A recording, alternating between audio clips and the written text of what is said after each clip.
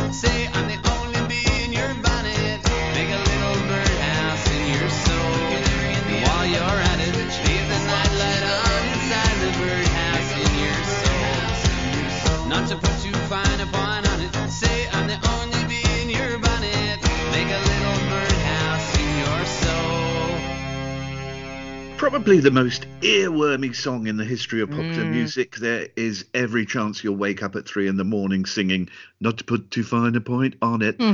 Number 6 in the UK in 1990, and from the album Flood, They Might Be Giants and Birdhouse in Your Soul. I am the only bee in your bonnet, Terence. I like to think that is such a it's such a wonderful song, isn't it? It's the way that it kind of it's sort of, I feel it's like a slinky going down the stairs, really. It just kind of spirals on and on and on. And I think it is lovely. I just love it.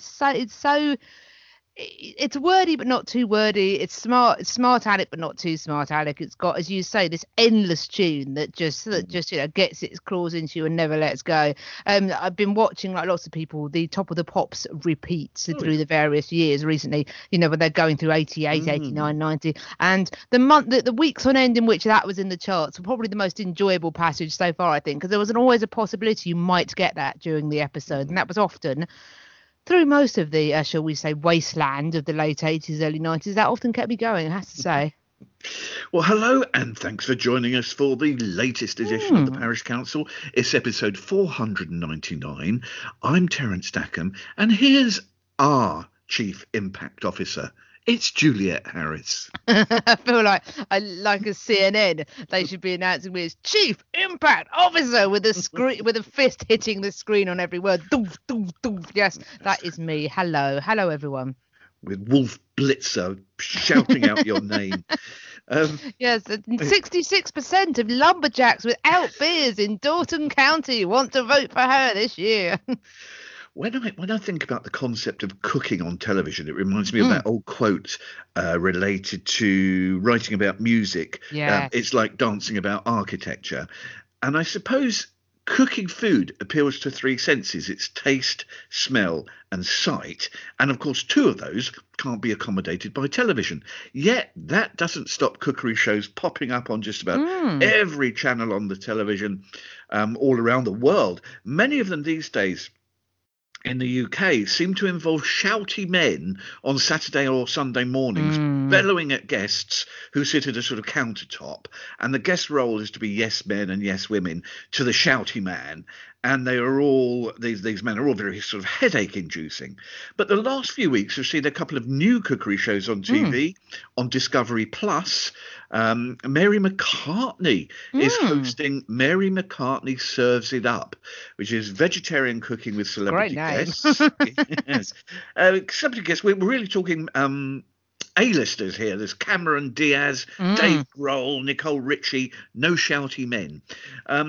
But this week, we've been looking, Jules, at another brand new cookery show featuring a former First Lady, and it's not Melania Trump. No, I mean, obviously a great pity, although as if those people know how to cook. But anyway, it's called Waffles and Mochi, I think we're pronouncing it. Are we? Waffles and Mochi? Mochi? Sounds right, yeah. Yeah, let's call it Mochi. It's spelled mochi, but it's as in mocha, I presume. So let's call them mochi. And this is a show that is conceived and produced by Michelle Obama, who appears as Mrs. O, apparently the proprietor of a sort of a grocery store style supermarket. And she's not a manager. The manager is a bee. I mean, perhaps I need to stop here and explain. This is aimed at very small children. I say aimed at very small children. That's the intended audience. But I will go on to explain why the half-an-hour episode entitled Potatoes, which, bless you, I thought, has Terence picked the critically acclaimed episode to watch? No, Terence really likes potatoes. So we watched Potatoes. And totally true. It was the most enjoyable half an hour of my week, Terence, by some distance, I think. I am so it's perhaps best to describe this as, and the thing that made it so good was exactly as you say. It wasn't one of these shows where, like you say, there's the shouty man and there's some, there's a woman kind of there as a yes woman, and on occasion they might get someone who's in Hollyoaks to sit on a sofa as the guest in their background. That's the Channel 4 one, isn't it? That witless bloke that used to be on the football. Yeah. Yes, and occasionally Lovejoy, I think, and occasionally who hilariously is also the name of the vicar in The Simpsons, Timothy Lovejoy. But anyway, they're presumably never seen in the same room. But yes, and occasionally they might get one of Kasabian to play the keyboard after the break or something. I don't know. Anyway, fortunately, this was very, very far away from that, in that, because it is aimed at very small children, it's not a cookery program in the sense that they say, so you put 100 grams of flour in and then you heat up a pan and then you do this. They don't go into that level of detail because kids, don't want that. Kids don't have to cook, bless them. They just do it for fun rather than necessity. So it's about introducing small children to food. So there is some cooking, and they do explain the ingredients that go in, but they're not, they're not as clinical, and they're not doing it to plug a book, which is my problem with a lot of modern cookery programs. Even the ones I really like, with chefs I really like Nigella and Rachel Koo and people like that, Lorraine Pascal, Nadia, who I love. Even then, they publish a book and then they make the TV series about the book, which is I mean, to be fair, I watch the TV series and I buy the books, but I like this idea that I suspect there will be books as a spin-off of this, but it didn't feel like that was the only reason for having made the program. It felt like it was genuinely teaching children, introducing small children to food, telling you a little bit about the history of the potato. They went and saw a very cheery farmer called Manuel, who told them a little bit about, well, just facts about potatoes, really. The thing I loved about this program was I thought it was really joyful. I loved the central characters. I thought, well, there was that lovely scene when they came they came back from Mars. Yeah, I know, but it made sense in the program. They came back from Mars, and Michelle Obama appeared to be issuing some sort of human resources employment advice to the bee that ran the supermarket that was having difficulties managing an employee. I mean, the thing I loved about this was my friend who's got small children said to me recently that she gets frustrated with a lot of modern children's programs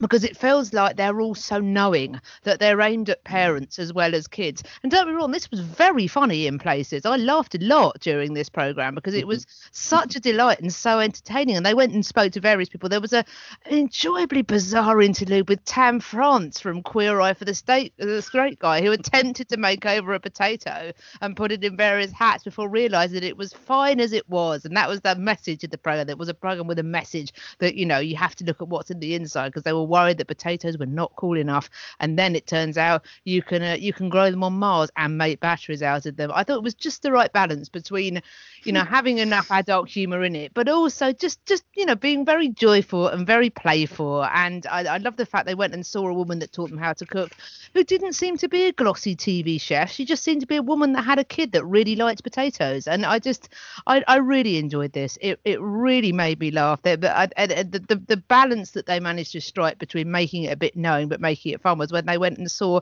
the scientist man that told them about Mars, that was wearing that very jazzy jumper, and at the end of it, when Waffles and Mocky the puppets thanked him very much for his advice and went off, and he just turned to the camera and said, "How did they get into my house?" And I just thought it was such a good-hearted, witty program that I just thought it was great. And I will be watching the rest of this series on Netflix, and I think I will have a lovely time because it was fantastic. And I did not know that you could grow potatoes on Mars. I love this show, and I learned a lot from it too. I enjoyed the theme song actually to Waffles. Yes, and it was Moki. good. Yes, very good. The lyrics: "Listen to your vegetables and eat your parents," Yes, with Waffles and Moki. I thought it was a surprise, isn't it? Yes, it's quite lyric. Yes, it's quite edgy, this, isn't it? In its own, it's a little bit like Sesame Street in that they've dressed it up as being very cuddly, but they are sneaking in some quite radical stuff, I think, in places. Oh, absolutely. I mean, who knew until we met Bobak, the scientist with the jazzy jumper, that you can use potatoes as a battery? I certainly didn't. I think I might have known that, but it's not something I've thought about for about 25 years. So it was nice to hear that information again. It was beautifully made. It had the elan of The Simpsons crossed with Sesame Street, which I think you mentioned, and learning from the potato whisperer in Peru.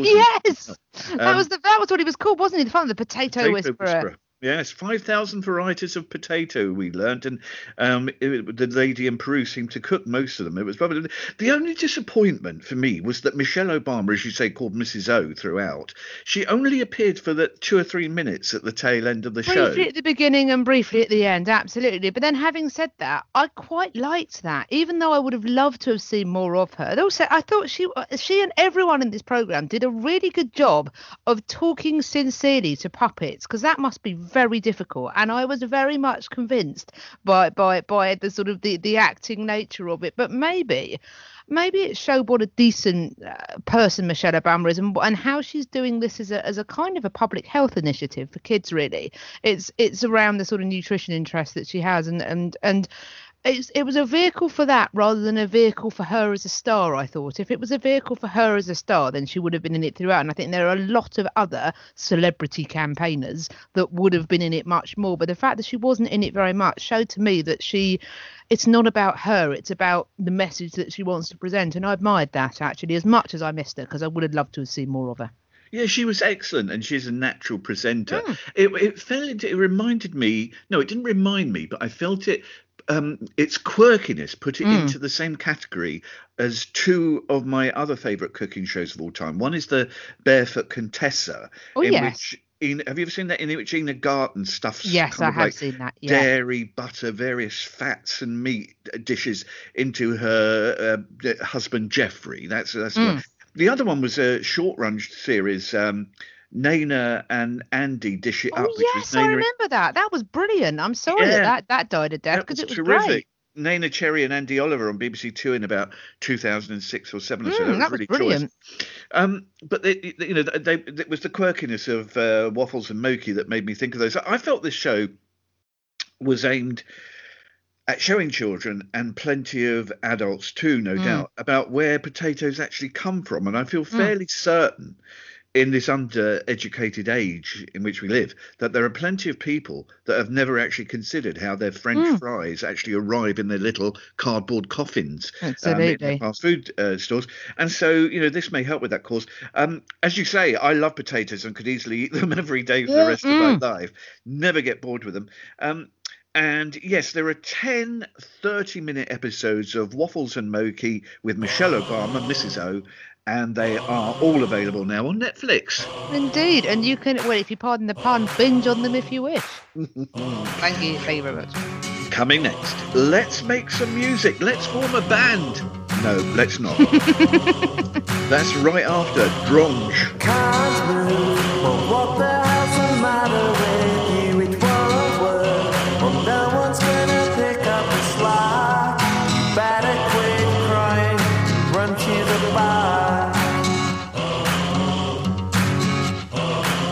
It's no joke, working in the heat of the day. It's so hot, sweating like I'm reaching the end.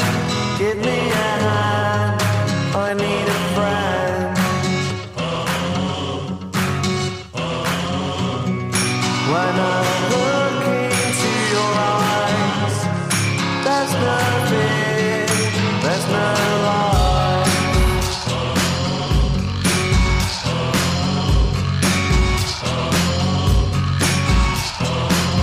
It's alright, money and murder and sex. What's next? Waiting for the part where we kiss. I don't need a man to tell it like it is. The long nights, listening to the tide rolling out, and you're flashed like a beached whale calling for help. I hide in the bathroom, talk to myself. When I look into your eyes, there's no fear, there's no love. I'm so proud and love what you've done with this place. Fresh flowers and cigarettes sit on the side. Breeze rolling in, the windows out wide.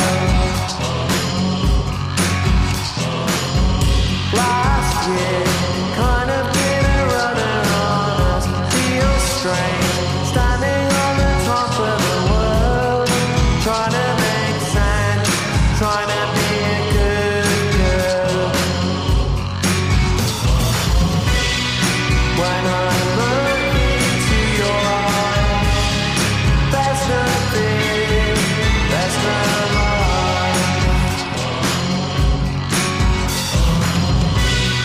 When I look into your eyes, there's no fear, there's no lie.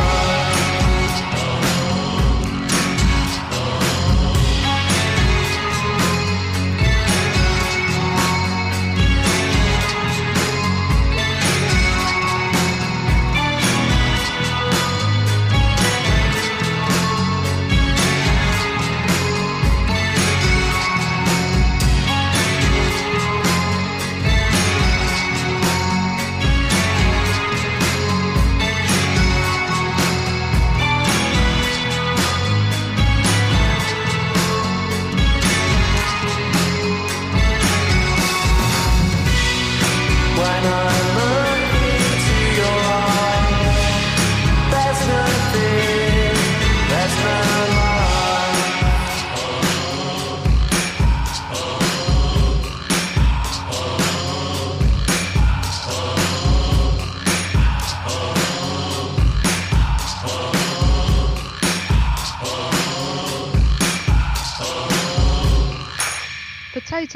potato, tomato, tomato, drench, dronge. It turns out it's dronge. Funny enough, I meant to say in the previous thing, the thing that I really liked about the Waffles and Moki was that its quirkiness meant that it wasn't like anything I'd seen for some time, if ever really. It was a very unique programme, I thought. And funnily enough, I picked this track to play this week. The track itself is by Dronge, as we say. We've managed to establish that it is tomato, tomato, drench, dronge, and the song itself is called When I Look Into Your Eyes. I saw another program. I have been enjoying watching another program on Netflix, which I'd meant to watch when it was on a couple of years ago. And this is the joy of the catch-up age. I forgot to watch it live. It went off iPlayer after a month or so, but now everything is up everywhere. I've been enjoying this on Netflix. A funny little program called Giri Haji. I've heard of this. I've never seen it. No. Which is a BBC backed, but I think there was other money involved, drama which was described as being like nothing else. And often they say things about that and you go, yeah, but this is just The Wire, isn't it, really? But this genuinely was like nothing else I've seen. It's a crime thriller. It's not exactly a police procedural, not exactly a crime thriller. It is set between Japan and London. The reason that I was familiar with this is that they did a little bit of the filming just around the corner from where I live in St Leonard's. Oh, wow. And apparently enthusiastic eaters at Half Man, Half Burger, our favoured restaurant nearby. And as a result of which, there's scenes shot on the seafront, which I was taking my daily walk along. So that felt very strange. And we were doing that during lockdown in a large concretey tunnel, which they always like to shoot things in because it's quite atmospheric. But I really enjoyed this programme. And one of the things I'd liked about it so much is that it's 70% of it is subtitled Japanese. Oh, right. Which is a big risk for a BBC crime drama. Yeah, all of the acting in it is brilliant. There's a strong English cast as well. There's I say English British cast because Kelly MacDonald is the main female lead, playing once again a policewoman. She seems to be doomed to play policewomen in everything now. But anyway, she plays policewoman in this, and Charlie Creed Miles plays a gangster, and it's really good. And it's so quirky, and one thing that is so quirky is that its soundtrack is all over the place, but the songs on it are really, really good. They're really interesting. They're songs that I often haven't heard before, and I'm not saying I know everything about music, but I've heard a lot of music, and there's stuff on it that I haven't come across that is brilliant. And this Dronge track was on it. I knew of Dronge, but I didn't know this track, and I thought it was great. So if you want to watch things that are not like anything else, Waffles and Moki and Giri Haji. Is it violent? Not Waffles and Moki. I was going to say, I mean, it was a bit scary when they went to Mars and ran out of battery, but apart from that, no, it's well. So there is really violent things. That's why I'm asking. There's a large gun battle. Oh no, that's okay. At the end of the third episode, it starts at the end of the first episode and begins. There is some violence involved, but there isn't that much violence on screen. So most of the fights, then someone gets slashed with a sword quite early on. But I don't think that's on screen. I think that that's done by way of a stylized cartoon. This is where it's so weird. One of the characters tries to explain to another what's happening, and it goes into this weird like manga graphics to describe what has happened. So it's a very stylish series. So if you can deal with a 3 to 4 minute gun battle with some Albanians at the beginning of the fourth. I mean, hardly anybody seems to get hurt in that. They all seem to run away. So it's a little bit Westernish in its kind of violence in that, and I suspect that might have been what they were referencing. But I'm only 4 episodes in, so I disclaim any liability from if it does get violent later on. But it's very. It's a very quirky series. I mean, see how you get on with it. But yes, so I'm all about quirky things with quirky soundtracks this week. And that Giri, who knew that Giri Haji and Waffles and Moki had so much in common? Now, it's not that long ago that a sizable number of young people, if they didn't have the ambition or skill to play football for their national team, they would have the alternative dream, which was to get together with a few mates and form a band. You might put a notice in the classified ads of a paper to try and find like-minded people, or even like Chris Difford, put a card in a newsagent's window and find Glenn Tilbrook. Wow, yes. Here's three chords, now start a band. That was the cry in the punk era. But now it seems nobody wants to form a band anymore. Certainly it appears the days of piling into a 20-year-old van and playing gigs as a band the length and breadth of the country have gone. So, Jules, I've got a quote here. Adam Levine of Maroon 5 said in an interview this month, "I feel like there aren't any bands anymore. I feel like they're a dying breed." So what's going on?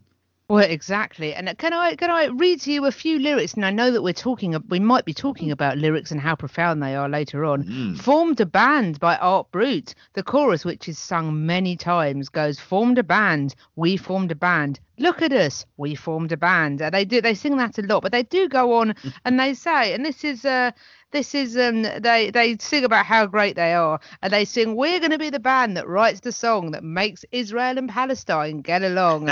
We're going to write a song as universal as Happy Birthday that makes sure everybody knows everything is going to be okay. We're going to take that song, we're going to play it 8 weeks in a row on Top of the Pops." Wouldn't it just be great if the world was still like that? I love the romanticism of that. I might have to I should have picked that for this week, really. If I was genuinely a producer, I'd have picked that for this week, but I might pick it for next week because it is daft fun as much as Art Brut stuff is, really. But yes, we seem to be in this very strange place at the moment where no one wants to be in a band anymore, or rather, perhaps more pertinently, not so much the fact that people don't want to be in a band, but people don't want to hear what you've got to say, even if you are in a band. The headline for this Guardian article, in which Adam Levine is quoted extensively, to be fair, maybe the problem is Maroon 5 and Adam Levine, perhaps, but who knows? Anyway, that's ungallant. Why bands are disappearing. Quote, "Young people aren't excited by them." And this seems to be the thing. This excellent Dorian Lynskey piece, which his pieces are always very thoughtful in The Guardian. Adam Levine says when Maroon 5 first came along in 2002, he says there were a lot of other bands around him, but there was some enjoyable reactions to him. Dorian Lynskey described them as aggrieved veterans garbage, who tweeted, "What are we, Adam Levine? Cats? Question mark, exclamation mark, question mark, exclamation mark, etc." But when you drill down into the detail, when you look to see where we are in the UK top 100 singles, there are only 9 groups in the UK top 100 singles. Good only Lord. 1 in the top 40. 2 are the Killers and Fleetwood Mac, with songs that were 17 and 44 years old, respectively. And I think we've talked previously, and it comes up from time to time about whether or not the charts are still a relevant thing. And downloading means that they tend to. Isn't it strange that we thought that downloading would make charts look towards the future, and actually it's made them look towards the past because everybody can buy any music. Well, and streaming as well, because you play the familiar. Yeah. So that's what I mean. Yeah, sort of electronic, sort of a downloading internet type stuff.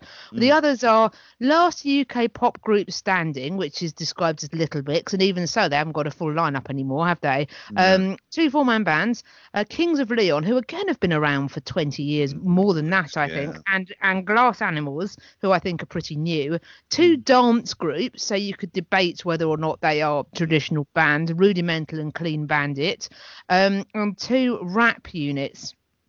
Again, not sure if you could describe those as traditional bands. D Block Europe. This is quite astonishing. It is. D Block Europe, and wow, if we formed a band, Terence, we would surely call ourselves the Bad Boy Chiller Crew. There are various duos and trios, but they're mostly made up of solo artists. In Spotify's top 50 most played songs globally, there are only 3 groups, which are BTS, the enormous Korean boy band, The Neighbourhood, of whom I'm not familiar, but unlike many older people, I will not be blaming the world. I'm blaming myself for being ignorant, and the Internet Money Rap Collective.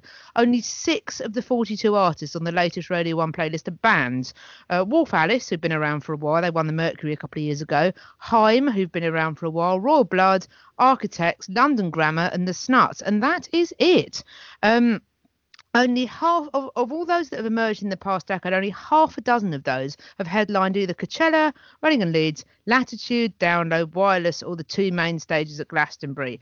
That's 1975, Alt J, Rudimental, Bastille, and Tame Impala. And Tame Impala are technically Kevin What's His Name solo projects. Yes, so they're not Only one band, who are the Lathams, appeared on the BBC's Sound Of list. Bands haven't been in the majority on that since 2013. Solo artists often This has winning. all happened without us really noticing, Yes, isn't it? it has, hasn't it? All of a sudden, someone's written about this, and you think, "Oh my God!" And actually, interestingly, the album charts are a slightly different story at the moment. In that there are lots of bands in recent weeks who have got unexpectedly high entries in the charts. Mogwai, who have been a going concern since the mid-90s, through a word of mouth campaign, much like Ben and Sebastian did when they unexpectedly won the Best New Band at the Brit Awards and made Pete Waterman so cross, but for Steps not winning, which is one of many things to recommend Ben and Sebastian, in my view. The footage that you see of Pete Waterman virtually getting ready to get up when they say "and the winner is," and then the fury on his face when it is Ben and Sebastian is. I enjoy that Schadenfreude delicious moment. But anyway, I digress. But yeah, Mogwai have scored a #1 album within the last couple of weeks. So people just trying to buy their album to get them to #1. So it seems like album charts are topped by bands thanks to loyal fan bases like that.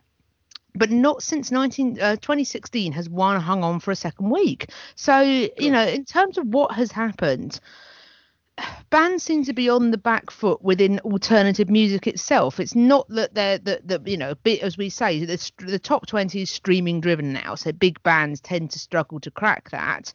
Jamie Oborn, who manages Dirty Hit label, which has had success with 1975, Wolf Alice, B Bada Doobie, who we played previously on the podcast, he says they put it to him: are solo artists cheaper and easier to handle? Do people not want to manage bands because they don't want to manage the egos in them? They don't want them falling out and splitting up and having to pay for all that gear to go around the world when we still could go around the world. And this bloke says, I'm desperate to find a really young band that I can help develop. But he says the problem is there aren't many around. It's much more likely now that a kid will make music in isolation because of the technology. When I first met in 1975, they were all friends meeting in a room to make noise. So much is done in bedrooms these days, so you're more likely to be by yourself.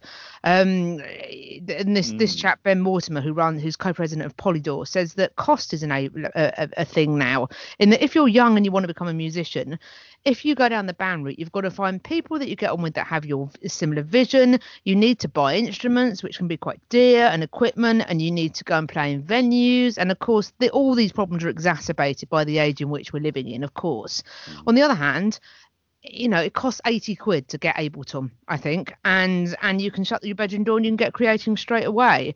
The guitarist from Wolf Alice says how expensive it is to start a band nowadays. You need a load of equipment, you need a lot of space. He says, I spent most of my student loan on rehearsal space. Traveling is expensive. Anything that can be done to make being in a band tenable for young artists is good, because the fear is we'll lose that tradition. I think it would be a disaster if it's only open to middle class kids. And he's right.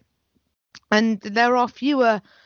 Maybe it's just that the technology means that being in a band is not as appealing now. I don't know, but it's a shame. I mean, and again, I think this talks to a lot of the topics that I think we've wrestled with during this lockdown period, particularly, which is the idea of people being separate. And are we going to come out of this and want to be together again, or is this it? And I mean, I can't quite bring myself to believe that this is it in terms of people wanting to spend time together. But certainly, being in a band is.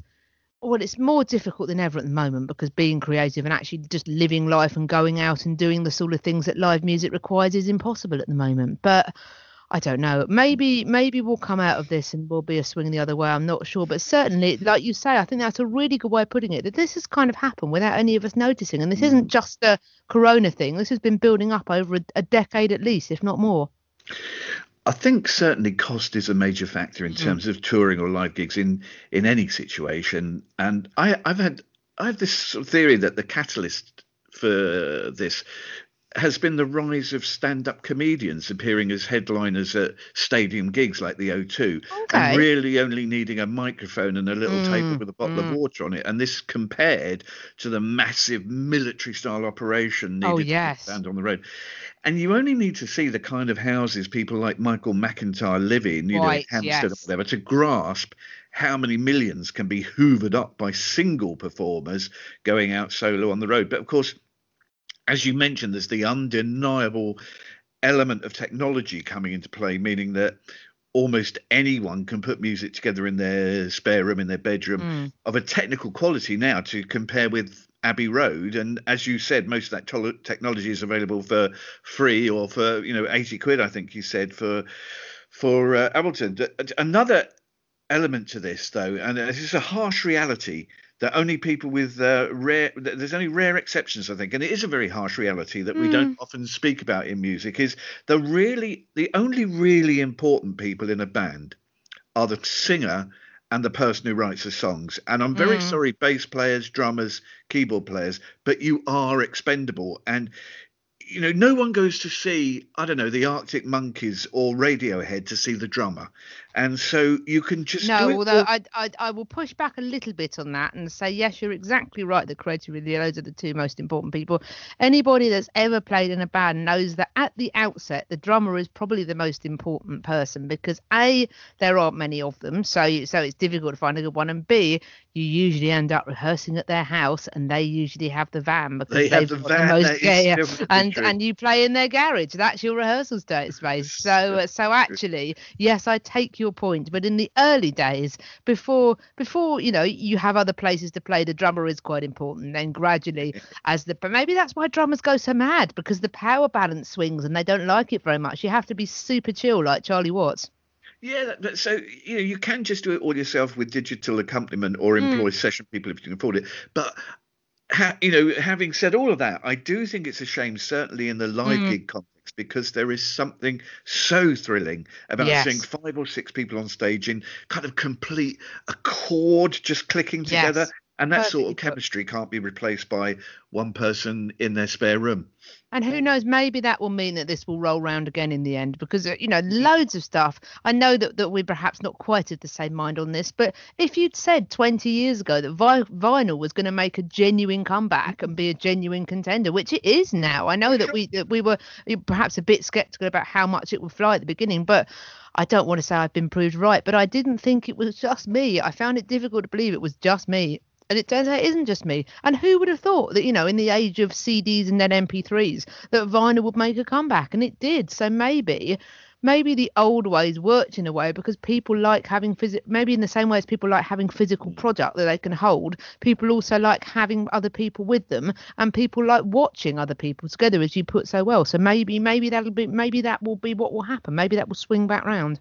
You have been proved right with vinyl. It was just a personal thing with me. I do miss the tactile experience. I love the big cardboard covers. I love the whole concept of it. But for me, it's just the admittedly minor faff of everything that goes with it, when I can just sit at where I am now, click on something on the screen and hear whatever I want all around the world. Those who wait, Terence, and it's worth the investment. But anyway, yes, I see your point. But yes, well, maybe, like I say, maybe like all things that cycle back round, maybe it will come back round again. Coming up next, are Paul McCartney and Bob Dylan poets? How about Cardi B or Drake? Now you're talking. That's next, after Cocteau Twins.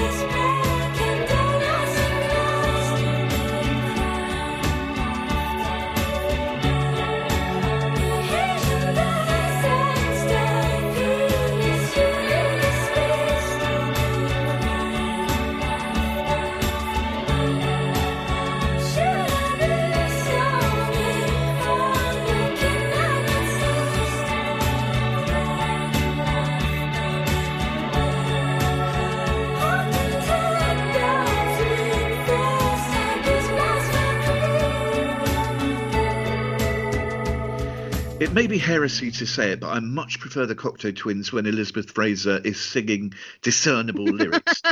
I knew you were going to say that. Yeah. As she does here. The album Heaven or Las Vegas reached number 99 in America, number 7 over here in the UK. And from that album, Cocteau Twins and Cherry Coloured Funk.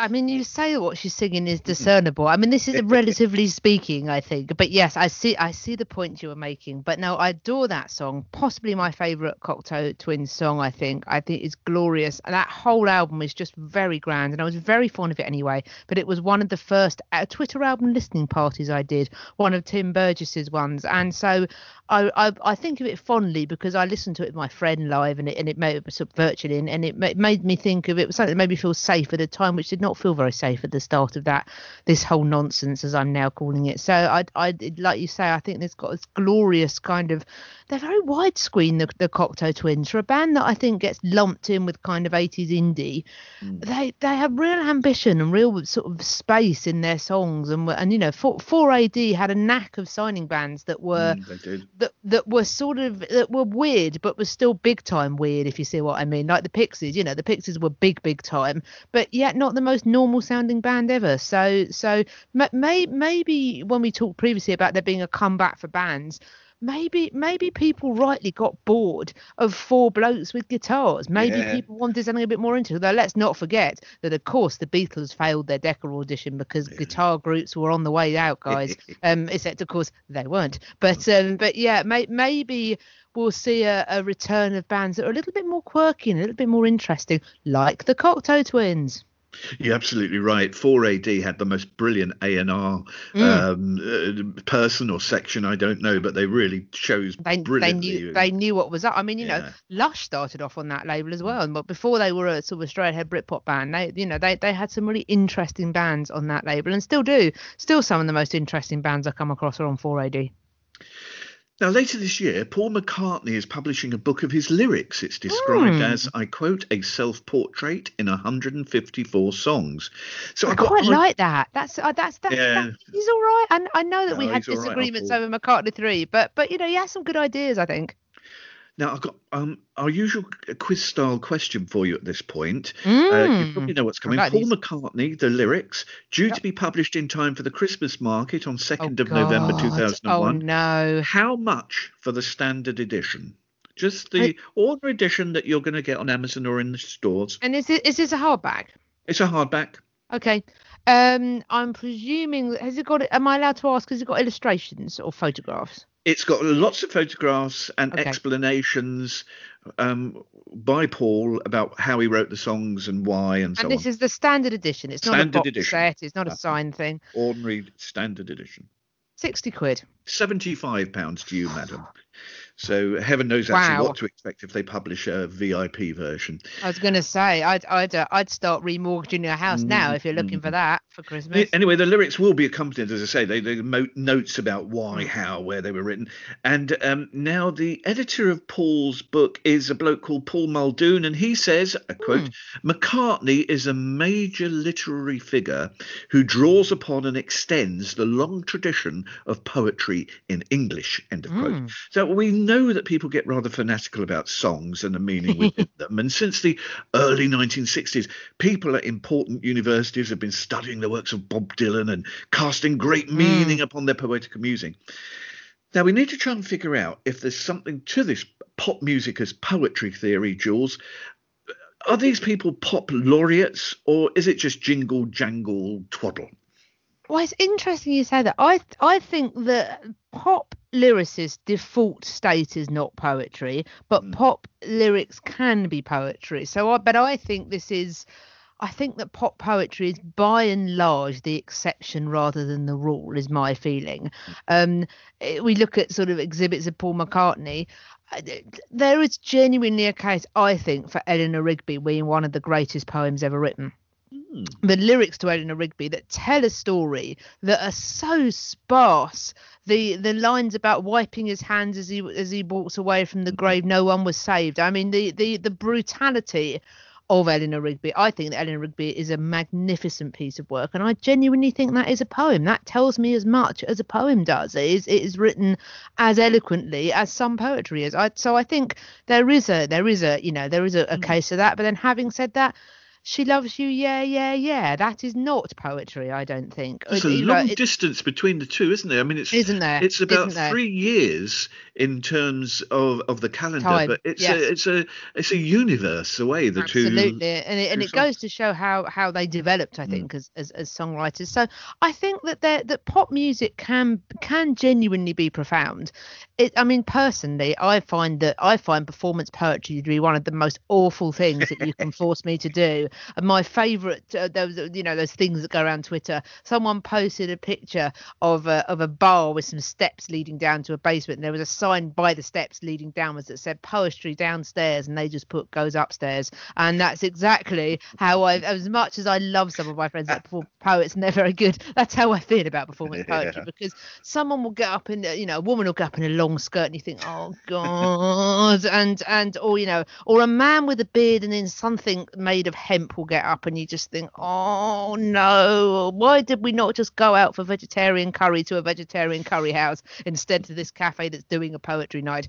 Obviously lots of love to everyone that's trying to do that at the moment and can't, but yeah, so I have some issues with performance poetry anyway. I mean, there are some poetry I think is great, but I think that, funnily enough, you could say that when pop music tries to do poetry, it becomes very pretentious. But then so does poetry trying to do poetry. That is also very pretentious sometimes, in my view. So I therefore I have a bit of an issue with people thinking that poetry is somehow, quote unquote, more worthy than pop lyrics. I think they can both be brilliant, and I think they can both be awful. And I think that, to think that you're not allowed to put pop music lyrics, I know they do different things, they connect emotionally in different ways, but I hate this idea. Yes, there is a lot of pop music which is throwaway. There's a lot of poetry that hasn't stood the test of time. There are a lot of people that enjoy doing performance poetry, although I've just trashed it, sorry, but there are lots of people that enjoy doing it that don't go on to become massive stars. Their poetry is enjoyed by people that hear it performed. And then it doesn't, it without sounding brutal, it dies with the person, doesn't it? There's a lot of stuff that doesn't, that is also disposable, isn't it? I suppose, in a way. It's an expression of art that doesn't stand the test of time in the same way that a lot of pop music doesn't stand the test of time. So I hate this snobbery, the idea that because something is published in a book of poetry, it is therefore more worthy than pop lyrics. Yes, there are some pop lyrics that are damn awful, but I wish, and there are some pop music, the lyrics that are dressed up as poetry when they're not, although regular listeners will know of my quote unquote difficulties with Bob Dylan. But even I have to admit that some of his lyrics are genuinely poetic, but they genuinely have the profundity that will stand the test of time. So I think I like to use that as a metric rather than something saying it is like poetry or it isn't really. So there are some things that look better written down than other things, but then that is life generally, isn't it? That doesn't just apply to pop music and lyrics, does it? There are some ideas where there are some film plots where if you write them, look at Waffles and Mocky. If you wrote that down and said, well, there's a puppet made of waffles and he's got a friend who we're not entirely sure what that is. It's some sort of mocky bean, we don't really know, and they go and see the former First Lady of the United States who runs a supermarket which is managed by a bee who she has to give HR advice to, and they go to Mars. I mean, that written down, I'm not entirely sure that seems like a great idea, yet when we watched it we really enjoyed it. So maybe pop lyrics aren't meant to be written down, but that doesn't stop them from being poetic or having a profound meaning on our lives, I don't think. That some is bunk, but then lots of everything is bunk, isn't it? I think there's a point that lyrics, when separated from the music, often lose all sense of meaning, especially if we hear the words first as part of a song rather than, as you say, written down as a sort of standalone piece of prose or poetry. I think there are maybe degrees, because it's hard to think of Chirpy Chirpy Cheep Cheep or Gangnam Style as prize winning. Less Ketchup Song, maybe, not necessarily. Absolutely. Yes. But on the other hand, the singer-songwriter era, for example, let's think Jackson Browne, Joni Mitchell, of course. Yes, I knew you were going to say that. Yes, those lyrics on say, The Pretender, or sorry? Patti Smith. I've got Patti a couple of Patti Smith stuff, and that works pretty well. Yep. Yeah. I was thinking like The Pretender, Jackson Brown, Court Spark. Not only beautifully written, they're actually intensely moving. But I suppose ultimately it's inevitably down to personal taste and who's anyone to judge. And there probably are people in the world that think that Barbie girl, come on Barbie, let's go Barbie. God, have we just formed an aqua tribute band? Is this something we're living through strange times, aren't we? I think we could pull that off. If you just shave your head, there's no reason why we can't sell this. I could do that. Some people probably think that's the highest form of balladry and rhyme or whatever, and who's to say it isn't? Not many people, I sense, but anyway, yes, it's plausible. The current generation, though, and I think you made a good point when you mentioned this. Your youth of today. Could argue with some validity that the words of Drake or Childish Gambino have way more impact with them and their peers than your Keats or your Byron or your Shelley. And of course, poetry can mean vast. It can have very different resonances to anyone depending on what moves you, and that's all that matters. Absolutely. I think that's a really good point. And also, interesting that you mentioned Childish Gambino. Do you know the story of how he got his name? No, I do not. So Childish Gambino. Not his real name. But, no, Childish Gambino is the rap alias of Donald Glover, who is an actor, singer, performer. He's been in Community, amongst other things. He's called Childish Gambino, and this is absolutely true. You can go on to the Wu-Tang Clan name generator on the internet and type in your name, and it gives you a Wu-Tang Clan style name. I'm a drunken professional, apparently, which feels very apt most of the time. One of my parents is Wicked Bandit. I can't remember which, but anyway, Donald Glover's Wu-Tang Clan generated name, this funny website that's been going since the late 90s, is Childish Gambino. So that is where he got his name from. But sorry, that was rather off piece. But anyway, Donald Glover, aka Childish Gambino's amazing video and piece, This Is America. And perhaps that is an example of both. An example, firstly, of incredibly hard hitting and how pop music can go beyond the disposable to say, really profound and moving and impactful things about our lives. But also the thing that made that the success that it was is the extremely arresting video. So maybe there's two sides to that coin. And that is going to have more impact. I'm not saying whether it's a good thing or a bad thing, but it's going to have more impact on young people today than Robert Browning. A picture is worth 1,000 words, isn't it? And interesting. It's funny you say that. I don't know about this. I know that Lord Byron was, mad, bad, and dangerous to know. But was that with young people, or was that with slightly older people? Was poetry ever embraced by younger people, or was it for older people? It certainly was with my generation. But when I was a sort of teenager at college, young girls in those floaty, flowery skirts would walk around with volumes, copies of Byron or Keats and fall faint onto daisy covered grass, with the overwhelmed with the poetry. I take it back. I take it back entirely. Yes, my apologies. But no, how interesting. Thanks very much for listening to us this week. And as always, yes, I echo my learned friend's sentiments. I'm wondering if you may be pitching your TV show to any television executives this weekend, Cooking in a Cardigan. Do there must be someone that's done that already, haven't they? I'd be surprised if that wasn't currently sitting in development hell. Alan Partridge may be cooking in a cardigan with Alan Partridge. Who knows? Now, I'm not, unfortunately, pitching a cooking show. There aren't that much that I don't think there's that much call for it, really, Terence, to be honest. I feel that I don't have the reach, unless of course we can get me on a spaceship and blast me into Mars, in which case I think that might be a hit. There was a brief moment in that when they said let's go to Mars. And I thought, well, they won't go to Mars because this is a kids program. They won't have the budget. And then all of a sudden I remember that it's a kids program, so they can go to Mars in a rocket because it is a kids program. So that was the joy of it, I think. The fact that you took it seriously and all of a sudden remembered that it was a kids program, so they could do whatever they wanted. So yes, they could go to Mars and wait for a potato to not grow and then use it as a battery to get home. But in lieu of doing a TV program, I was doing a radio program instead. Okay. I will not be cooking on the radio. I'll be cooking with tunes. I'd make something out of that. I don't know. Anyway, yes, we won't be playing Green Onions or anything like that. However, we will be doing smooth sailing. So yacht rock, easy listening, is classic MOR, and all that sort of stuff, that's middle of the road but not rubbish or boring. And we'll be doing that for a couple of hours from 7 to 9 p.m. on my Mixler channel, which is mixler.com/Juliet-Harris, or just search my name on Mixler at myxlr.com and come and have a chat with some people in the chat room, or just listen along. Really, it's just a restful way to spend Sunday evenings.